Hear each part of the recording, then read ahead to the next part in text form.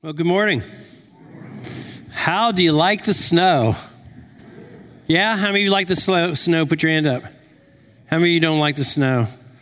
Look at those true Southerners raising their hands. It'll be gone probably by 2, right? Easy? Yeah. Yeah, see, in Ohio, this is nothing. You'd probably have to go to school until there's about 8 inches.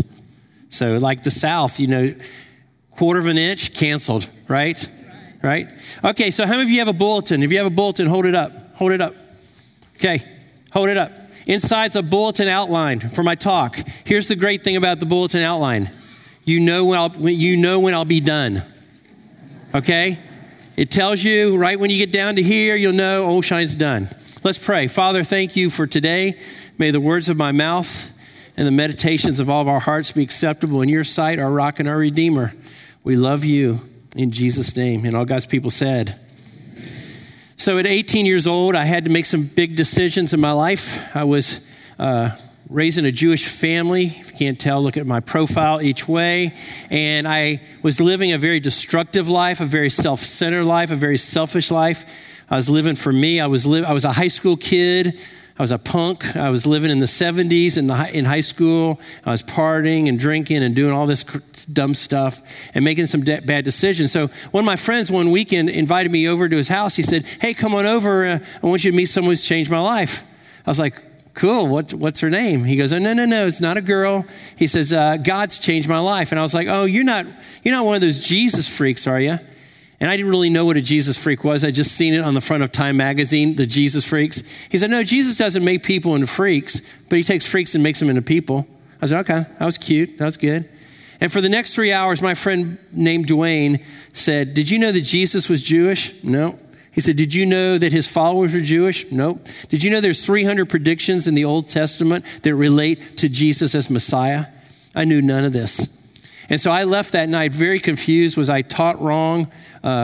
And what would involve for me to make this huge decision?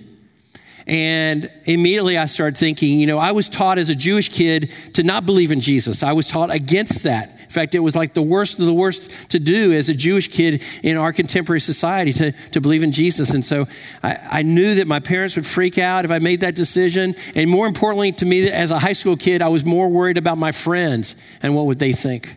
What would my drug buddies think? What would my girlfriend think? Little did I know that my struggle was not unique at all. And little did I know that the text today in Luke 14 is exactly what I was contemplating and thinking about, in which Jesus starts talking about the cost of being a disciple. I had no idea that this was in the Bible, no clue at all. And yet I was wrestling with it to the point that, have you ever made a decision and you had to make a decision? Has anyone ever done what's called a pro-con sheet? Hello, do I have the right crowd? You ever done a pro-con sheet? You know what I'm talking about? And you got the reason I should do this. You ever had to select a new job or a vocation or maybe a possible move? Has anyone ever done a pro-con sheet? Put your hands up if you ever done one of those, okay? My pros were short. The cons were longer. And I tried to make this decision not based on heaven, not based on hell, but based on, is the claims of Christ true? And is this Jesus person true? And can this Jesus person make a difference in my life? Can he give me purpose in my life? Can he make sense of life? And can he change me? Those were the issues I was wrestling with.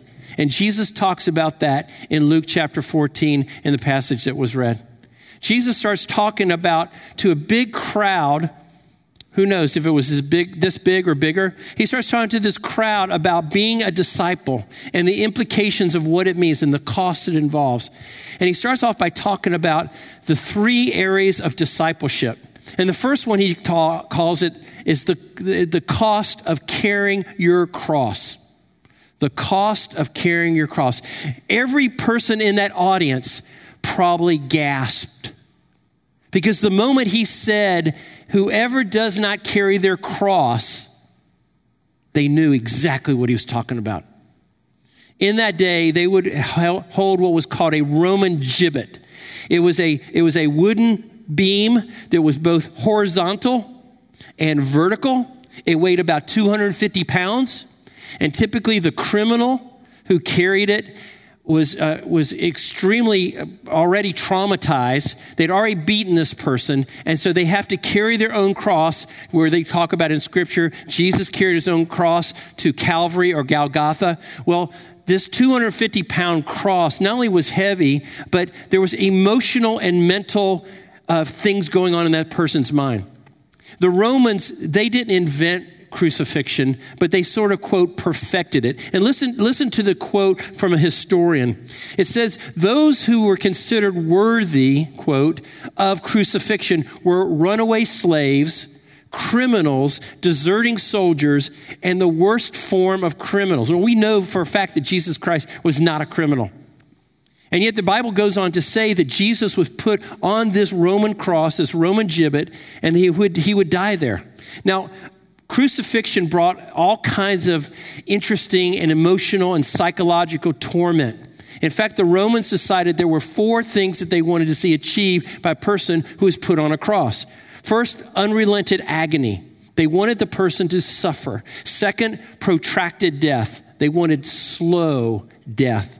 Third, they wanted public spectacle before everybody, that you could see this person. It was sort of a reminder to the audience, you don't want this to happen to you. And the last but most important, public humiliation.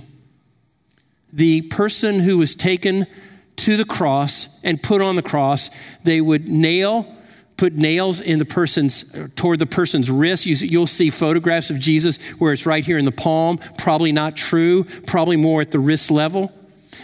Nails down by the feet. Sometimes the soldiers would break the legs to make the suffering less intense. But the whole idea behind crucifixion was a horrific death, a horrible death. In fact, listen to this phrase. Crucifixion was a method of torture, not just putting people to death. It was a cruel and unusual form of punishing people. So the implication here is that when Jesus is talking to an audience, he's not saying like, hey guys, if you want to be one of my people, here's what I'm going to do for you.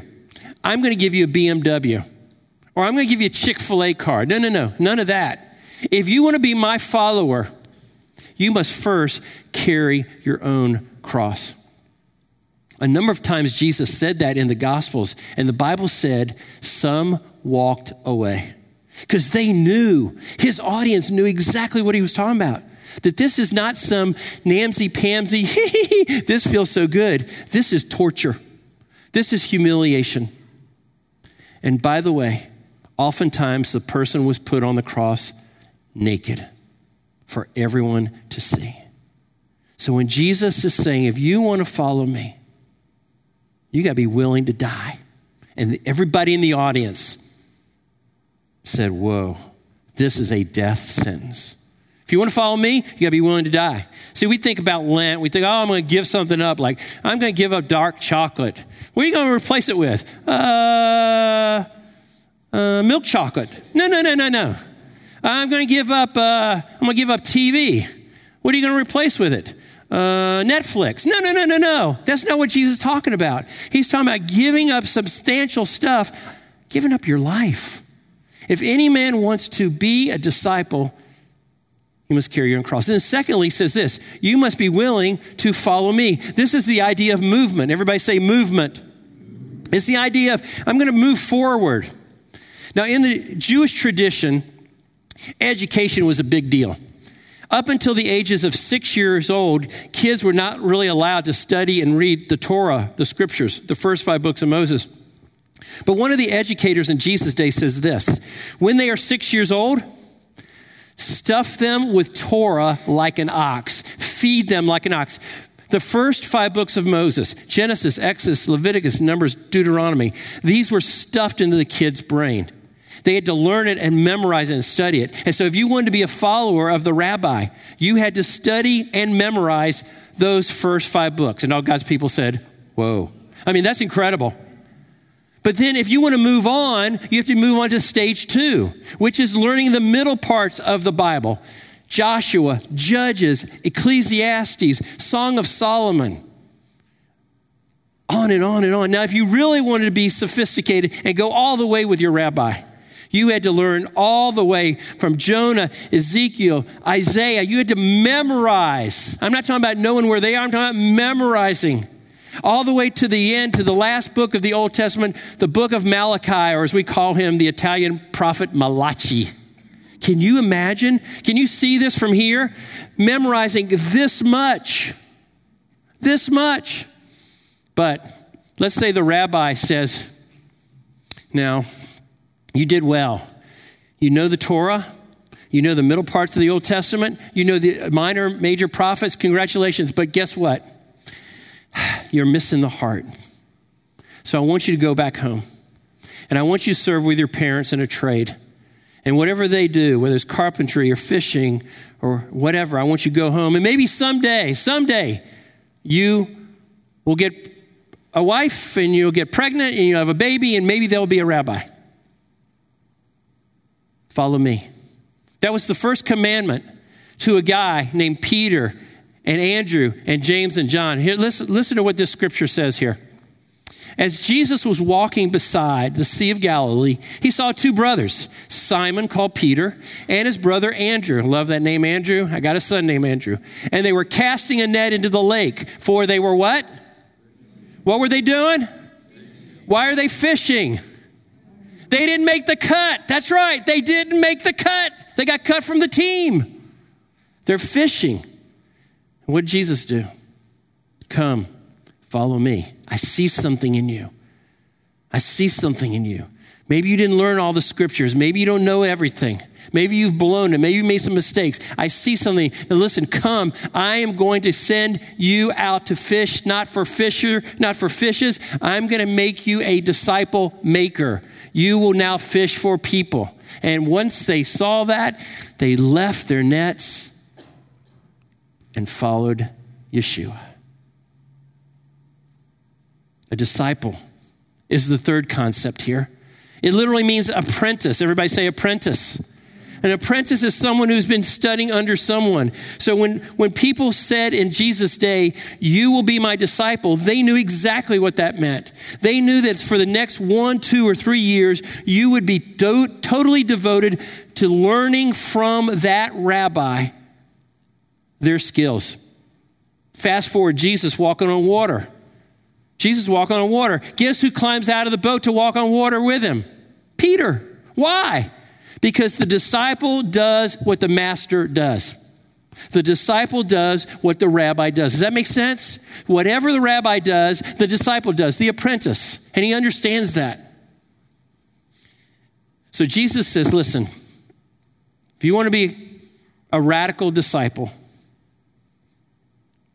you got to understand 3 things. You got to carry your own cross, be willing to die. You got to follow me, which means movement.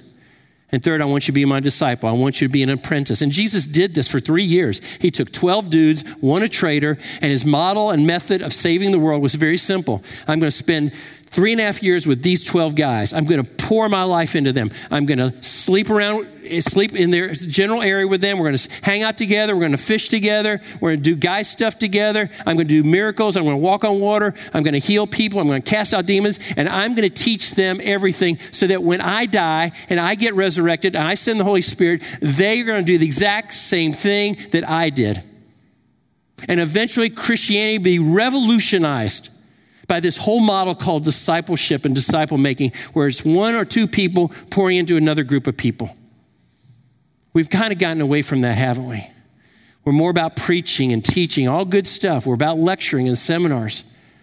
But you talk to people in the medical world, you talk to lawyers, talk to different professions, most of them have been discipled. They've been apprentices. They've been under someone. They've learned from someone. Well, Jesus gives 3 symbols of discipleship and what that looks like and the cost of it. The first one is the builder. Jesus says this. Picture, if you will, a man who's building a tower.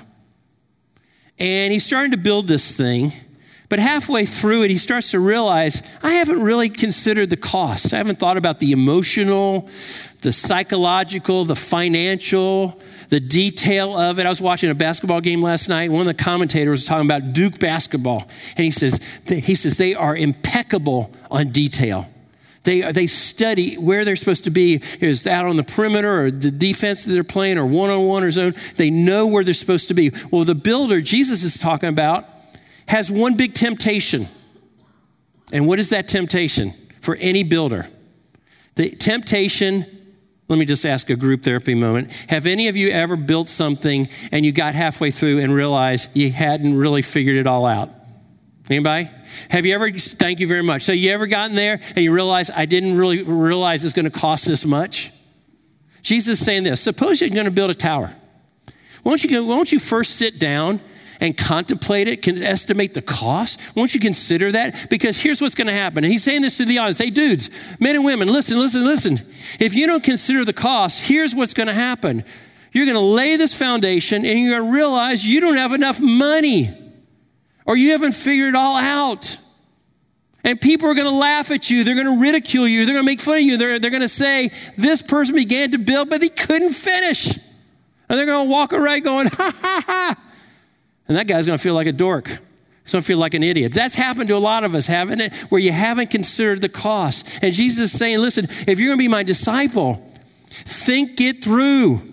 Do a pro-con sheet. And like I said, my cons were longer than my pros. I had to think it through. Now, let me show you a couple visual aids of builders who didn't think it through, who didn't really calculate the investment and the cost. Let's see this first one here. Okay, look at that. Okay? Aubrey Bryant, is there a problem with that? Okay? Is there a problem when you're going to the bathroom? Not two guys trying to go to the bathroom, and if you can see it online, you can see there's two urinals, and it's just not going to work very well. That's all I'm saying. All right, look at the next one. All right, here's a condo that's falling apart because the construction wasn't done correctly. Look at the next slide here. Here is a toilet in which the door and the construction of the room wasn't figured out precisely. And so they had to cut the door off so you could actually even get in there to use the bathroom. And then the last one of my favorite places to visit, Leaning Tower of Pisa, which structurally was fine, but what they didn't know was the soil on the other side was not so hot. And so it's and we were there, they wouldn't, but it looks like a gigantic wedding cake, doesn't it? It's kind of amazing. Those that are builders love one word. And we professors love this one word. Closure. Closure. Get the thing done. Now, I give an inventory in college called the Myers-Briggs. The Myers-Briggs is a personality inventory. And the last two letters, they have a bunch of letters, I won't go into that, but the last two letters are P and J. Everybody say P and J. Think of peanut butter and jelly, okay? The P is a free-flowing, open-ended, spontaneous. What are you doing this weekend? I hadn't really thought about it. What are you going to do tomorrow? I don't know, it's too far away. What are you going to do Monday? Oh, that's really too far away. That's the P. The J is a closure, deadline, get it done. Now, what Jesus is saying is this. In your rush to get this tower done, in your impulsivity to get this thing done, you're doing it poorly. And it comes out worse than when you started. And his point is very simple. The temptation for every builder is that impulsivity will somehow hit your heart and you'll say, I've got to get this blasted thing done. And that could be grades. It could be something you're doing at your house. Could be anything that involves time and detail and emotion and money. And what Jesus is saying is this: impulsivity almost always leads to collapse. Doesn't it? Almost always. You ever been that, come on, I've got to get this thing done. All right, I'm just going to get it over with. I'm just going to do it. I did that a couple years ago, mistake with taxes. I'm going to get it done. Didn't really think it through. And it cost me. Secondly, the warrior. Jesus says this: imagine you have a team of warriors. Now, in that day, they weren't having any wars right then, but historically, Israel's always had wars. So they've been preceded by wars, and they'd have wars later. See, so Jesus goes on and says, listen, you got 10,000 on your team, okay? And you're going to face another team of army that's 20,000. So suppose this king's about to go to war and he's going to battle another king. And won't you first sit down and consider where he's able to oppose that one coming against you with 20,000? And you're saying, whoa, what are the odds here? 10,000 to 20. Someone tell me, what are the odds? Not good, unless the 20,000 have never fought, right? But it's 2 to 1, right? You're going to probably go to a delegation and try and strategize and say, whoa, we're not ready to fight because a lot of my people will die. Jesus is saying this. Not only does the builder have a temptation to be impulsive, which leads to collapse, but the warrior, their temptation is to be emotional. Totally emotional. Now, we got a picture of Braveheart. Got a picture of that up there? So these guys, if you've ever seen Braveheart, they're jacked up. They are amped up. They are ready to fight.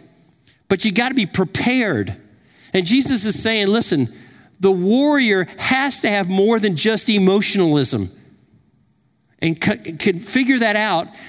The warrior, if they have only emotion, will only last so far. And then before you know it, you're going to start losing some of your people.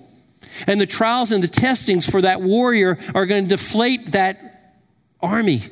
And Jesus is saying, listen, if you're going to be my disciple, you got to have more than emotion. You have to have a lot more than that, because that will not keep a person in the game, just emotion. The third symbol of discipleship is salt. Now this one, the first two make sense to me. The second one the third one didn't make sense to me at all until I started really pondering it. Salt was the way of keeping a piece of meat in Jesus' day uncontaminated. If the piece of meat was already contaminated, you would pour some salt on it and it would kind of stop the rest of the contaminated meat to move forward, so the rest of the meat was protected. And Jesus is saying this. Isn't this a really pretty jar? Isn't this salt really nice to have in this salt shaker? No, that's not what he's saying at all. Jesus is saying this. The salt is ineffective if it stays in this salt shaker.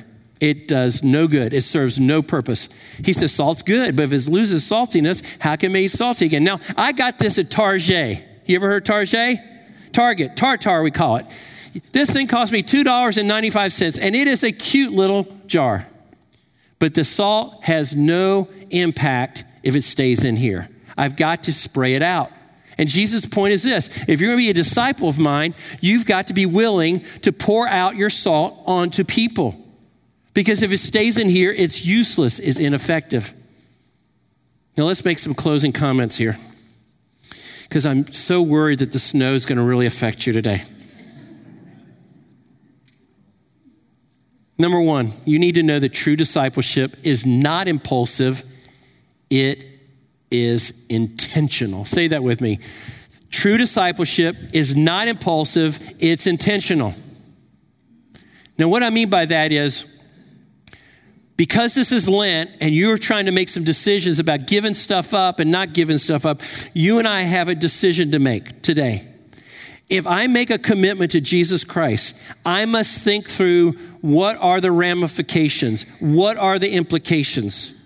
To not just be a follower, but to be a growing one, to not just remain a little bit of this much growth, but keep growing and growing and growing till it keep going to the ceilings there and I keep growing. The man who builds the tower, he's thought through the cost. He needs to think through the cost.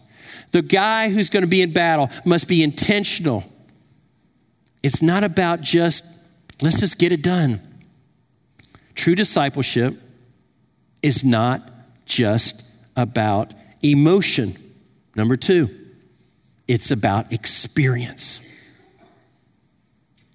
Now, being a youth guy, a youth ministry professor, I've seen hundreds and thousands of teenagers make, quote, commitments to Jesus. I've seen them at camps, I've seen them at retreats, I've seen them at churches, I've seen them at rallies, I've seen them at conventions, I've seen them at conferences, and there's a lot of emotion. And that's good, but it's not enough. It won't last. Why? Because what we really are longing for, and why you're here this morning, is not just for the emotion, you're here for the experience. That's why you got out of bed. That's why you left this big snowstorm to welcome to Moe's afterwards. You came here for an experience. You believed at some point of your life that coming to Christ, you would have an experience. But I've seen teenagers and young adults and boomers mistake this emotion instead of experience. Jesus told a parable. The seed falling on rocky ground refers to someone who hears the word and at once receives it with joy. But since they have no root, they only last for a short time. Or when trouble and persecution comes because of the word, they quickly fall away.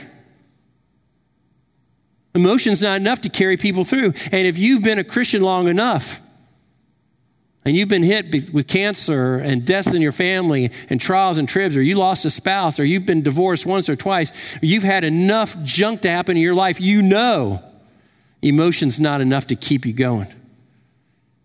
It's not just emotionalism, it's experience. And then third, related to the salt, discipleship that's true is not ingrown, it's influential. It's not just staying in the salt shaker, it's coming out. It's giving yourself. And let me say this as I close. A lot of American Christianity has been about this. And I'm being simplistic, but there's some truth in what I'm saying. A lot of the Christian message in America has been this. Come to Jesus, pray this little prayer. You will go to heaven. We will hand you a Bible. We hope you'll make it. God bless you. See you in 25, 30 years. Hopefully we'll see you in heaven. Good luck. Now, I know that's not really how it works, but that's what we have sort of told people. Pray this prayer, stand up, sit down, do a somersault, whatever it takes. Ask Christ into your life. Go home. Try to read your Bible solo. Try to figure this Christian thing out and see you in heaven someday. That's not what Jesus is saying. Jesus is saying it's not solo. It's not just praying a prayer. It's not just praying a prayer and hoping to go to heaven. It's radical. It's a cost. So what do we do with all this? Let me give you 2 questions to think about as you leave today. Question number 1. Would you consider, as a disciple of Jesus, would you consider to be an apprentice? Meaning, would you become a learner? That's what the word disciple means. Would you become a learner by, listen to this, by inviting someone else into your life who can teach and instruct you? Just start with coffee. Get on the phone today. Send an email out in the next 3 days. Put a name and a face to it. Who's someone out there? Maybe there's someone right in this room that I can call and say, hey, let's hang out. Let's get together. Let's go to Panera's. Let's have some coffee. Tell me about your journey. Where have you grown? Where have you struggled? Would you consider this morning relationally, will you be an apprentice to learn and to be stretched by another Jesus disciple? Or secondly, will you take someone under your wing? You will disciple, you will apprentice them and influence them in the way of Jesus.